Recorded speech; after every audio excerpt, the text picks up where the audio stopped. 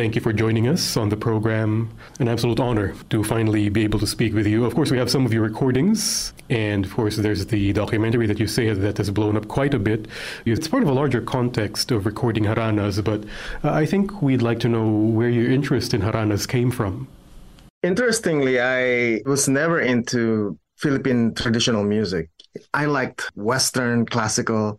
I liked rock and roll. I was all listening to Western music. And it wasn't until I came back to the Philippines upon my father's death. And suddenly, my bandurria teacher was there. My elementary teacher was there. My guitar teacher was there.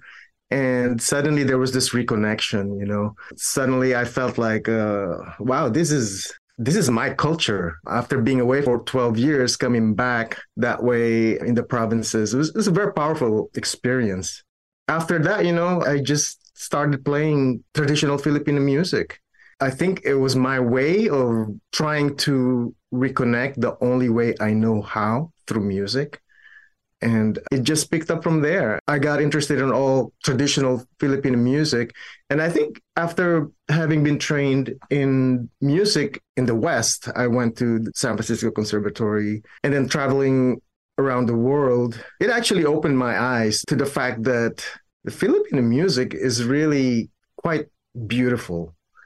Because now I have this other types of music I can compare it with. And then suddenly you look at our traditional music that I used to call bakya. I would never be caught dead listening to old kundimans, But fast forward 20 years later, suddenly this music is actually beautiful. Also, the reconnection is powerful because, I play J.S. Bach. I trained in the West, but it's different when you're playing music from your own culture. It brings you something that just reading off a sheet of music from some white guy who died 500 years ago, I connect more with Filipino music that way. Yeah, and I never looked back. I still love the Western classical composers. I still play Bach every day. It's kind of my exercise. It's good to have them in your pocket. It improves my technique, keeps it in shape. I'd never leave that part of me. I'm still a classically trained musician, but I play non-Western music. I play traditional Filipino music. I remember there was this time when I've met the haranistas and we were in a beach by Ilocos Norte and we were just playing music and they were teaching me all these songs and they're so beautiful.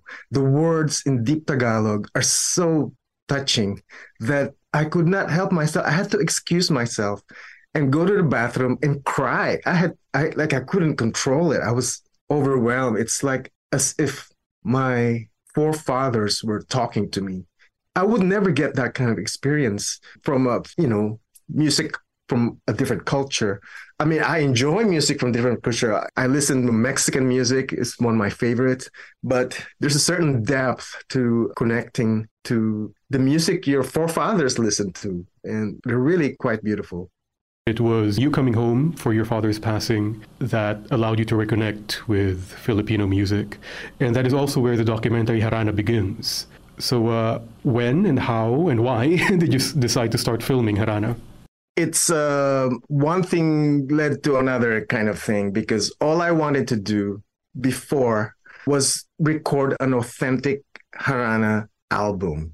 Because prior to this, I've recorded Art of Harana and Tipanan, and those were inspired after, I came back upon my father's death. But for my third album, I wanted to record authentic Harana singers and make an album out of it. So then the next question is, where do I find them? The answer is in the Philippines. You have to go to the Philippines. And I know there's more in the province than in Manila. So I know, I'm going to go to the provinces and search for haranistas so I can invite them to be part of this album. So then the next thought was that, well, if you're going to go to the provinces in search of haranistas, why don't you film it? Because that could potentially be a beautiful film. You're in a beautiful setting. You're going from province to province. It's a trek. It's a road movie. It's kind of an adventure, looking for something, right? So that's very film worthy, I think. Next thing that happened was, I need to assemble a team who would help me do this because I can't do it on my own.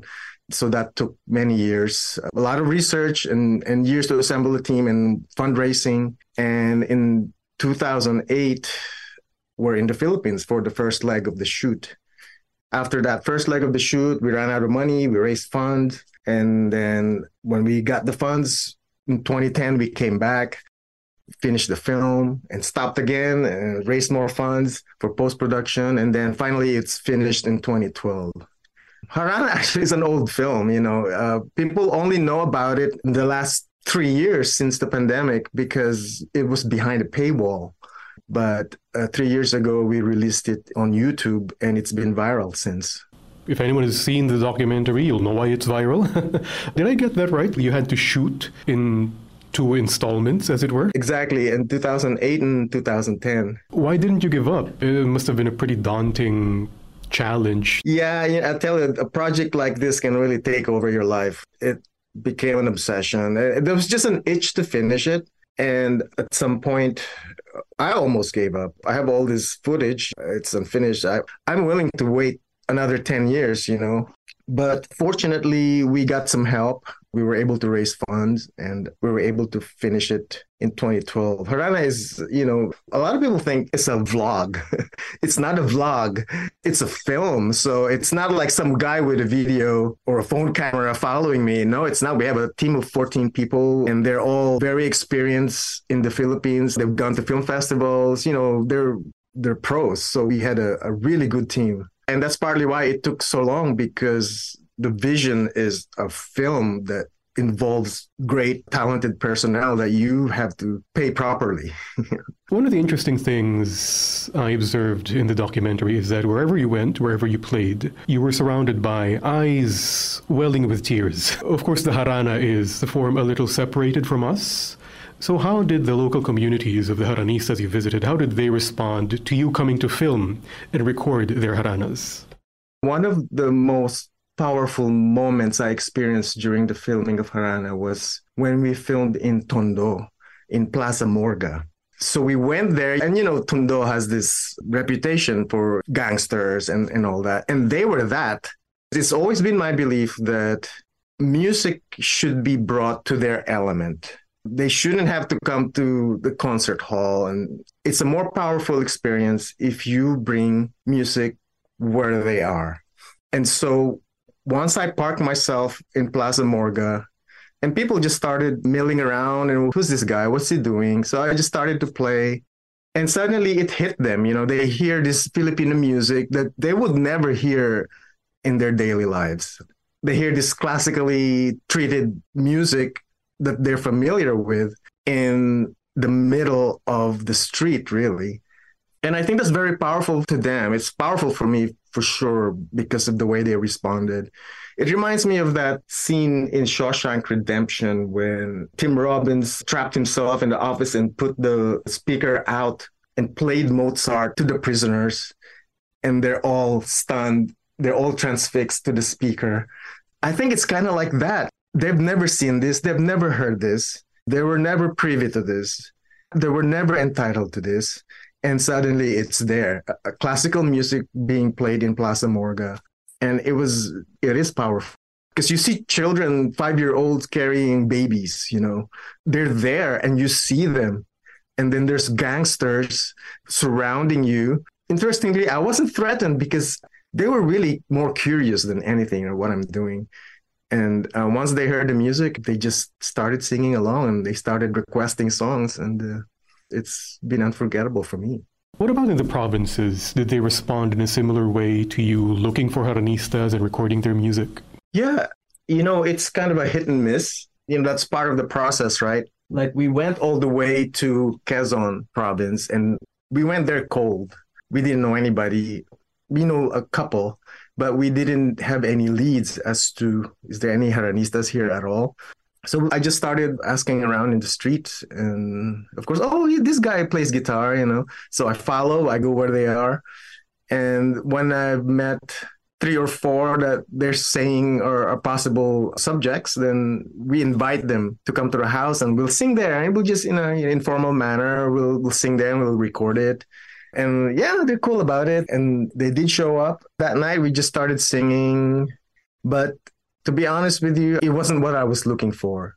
What I was looking for were the go-to haranistas, the experts, and the ones with the knowledge of the repertoire, the ones with the musicality and musicianship, not just, any guy from the street, really. So it's an experience. And that's when I started questioning, is this search going to get me anything? Because I was very specific in what I was looking for.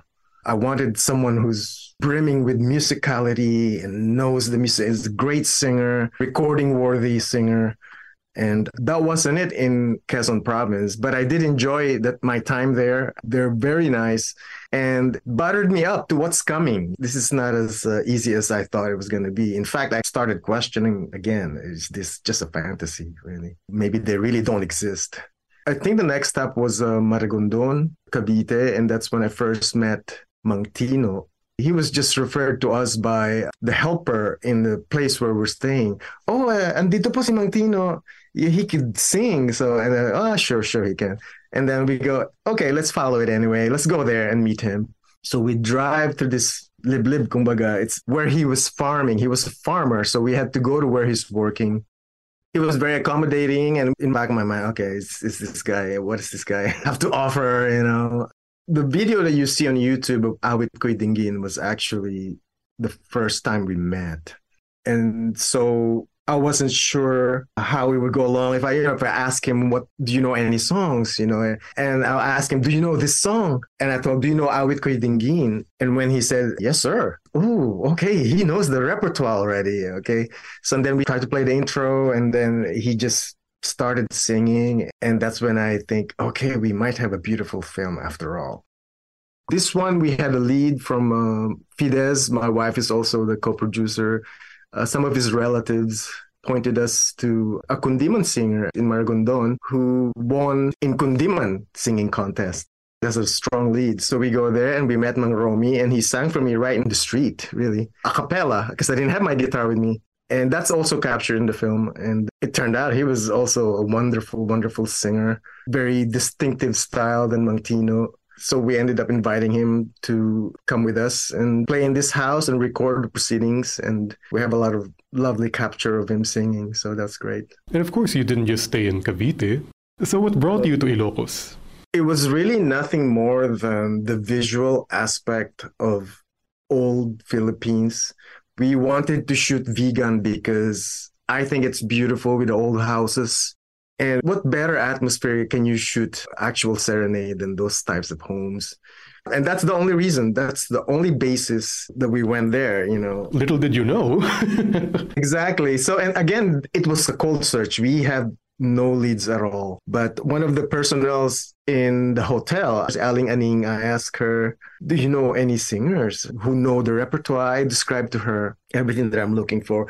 And what I learned is if there's someone really good in the town folk would know.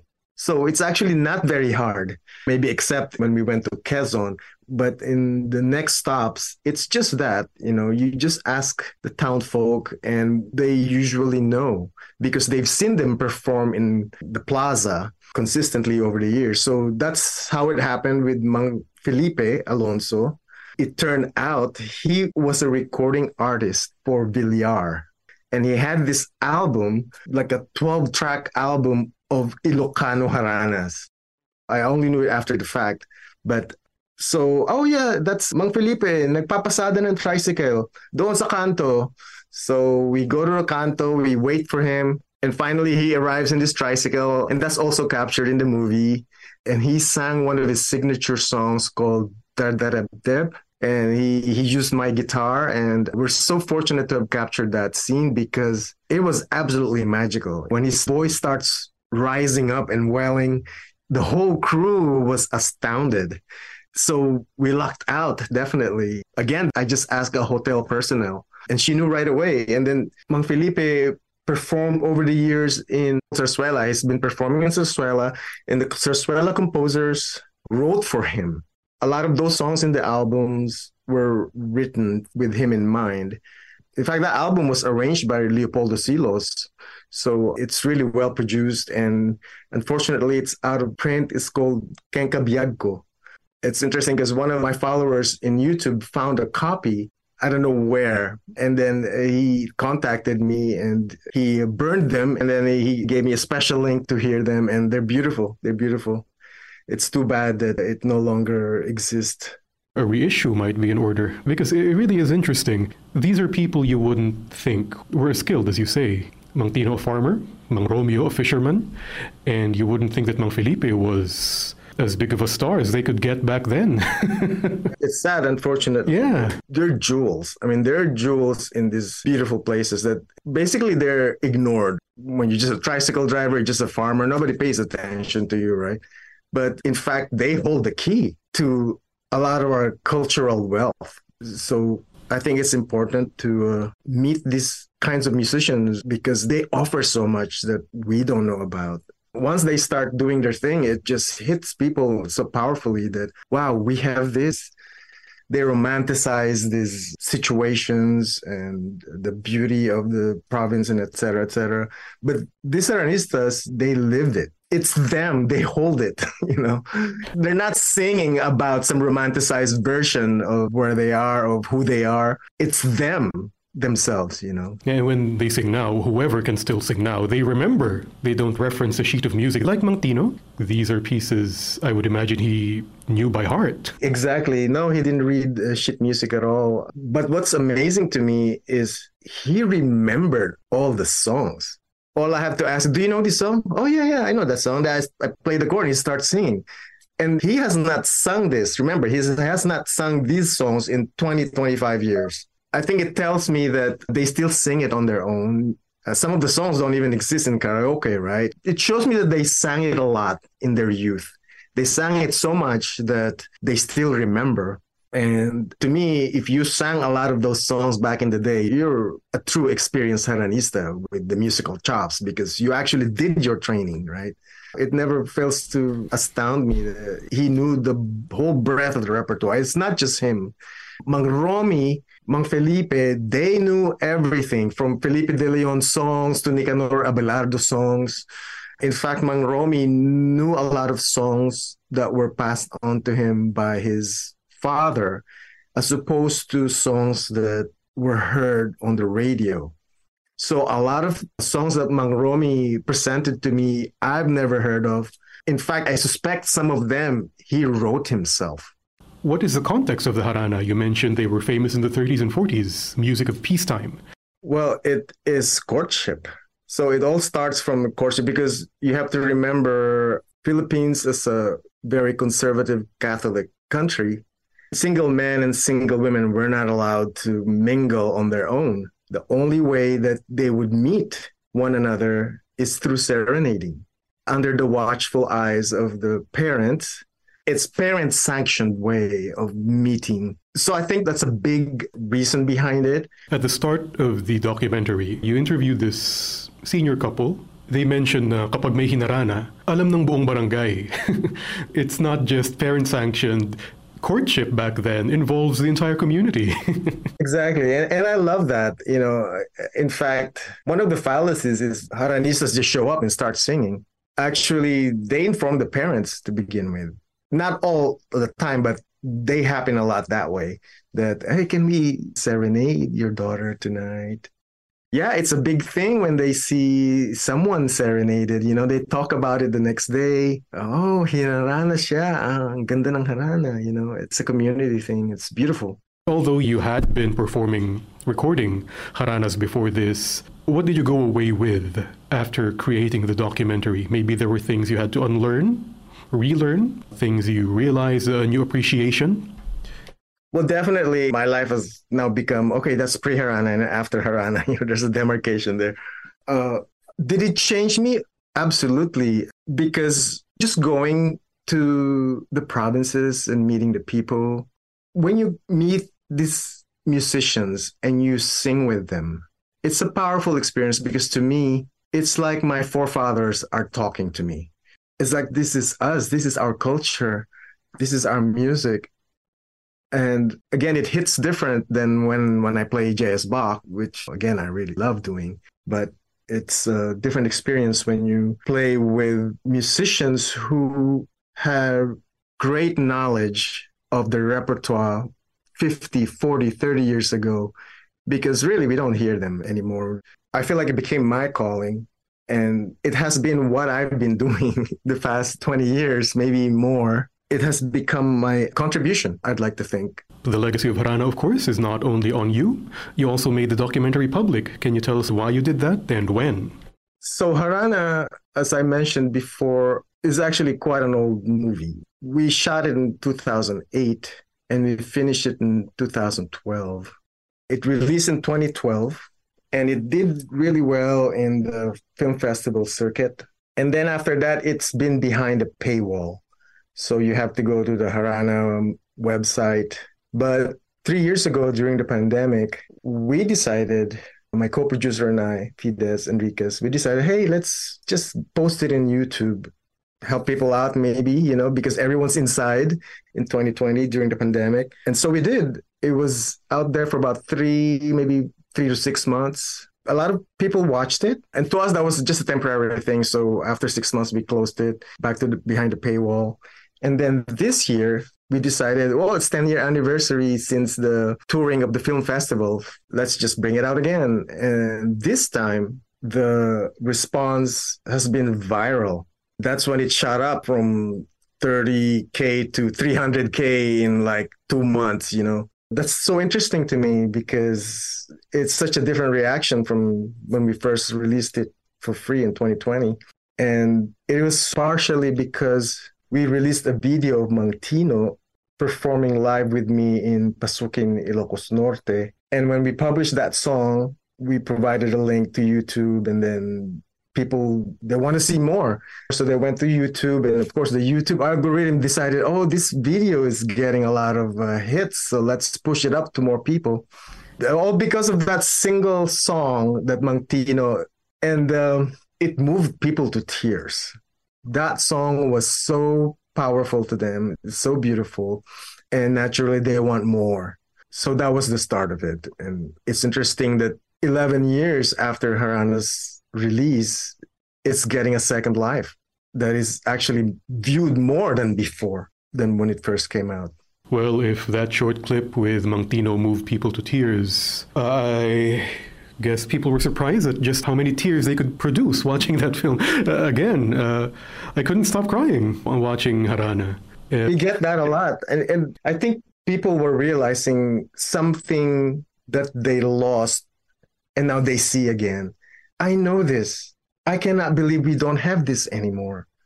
Why don't we have this anymore? And I don't know why they are more receptive to it now, other than that video, of course. But I also think, my theory is, this time they're more ready for it.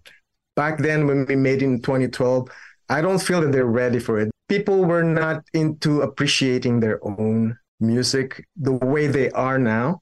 It is lamentable that Harana, the form, has quite died out, perhaps, except in recordings. What do you see is in the future of Harana? Where do you think the form will take us in the coming years? Well, here's my fantasy. My fantasy is that we love our own traditional music the same way that the Portuguese love their fado, the Mexicans love their banda music, their mariachi, and the Spain love their flamenco. Filipinos don't have that. But wouldn't it be great if we all start, you go to a Kundiman bar where they have singers the way the Portuguese sing their fado.